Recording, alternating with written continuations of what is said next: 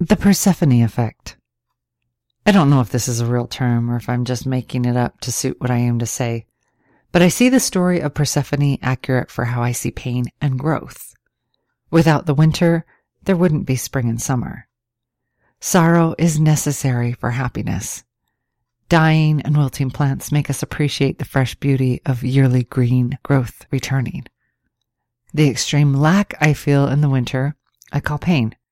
The joy I feel once spring arrives, I call growth. This is the Persephone effect. There is no spring until winter is over. I've seen again and again that the majority of my growth comes because of my pain. Yes, we can grow through little experiences and slightly inconsequential events, but when facing pain, facing real pain, and having no choice but to deal with a painful thing, we can either drown in pain or build a boat of growth. I find drowning so very uncomfortable. I always try to build myself a boat. Not that building a boat is the easy option, but I don't see drowning as easy either. The knowledge that pain brings you growth helps just a bit.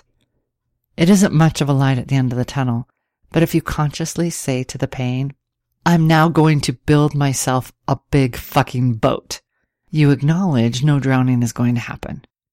How you build that boat, you may not yet know.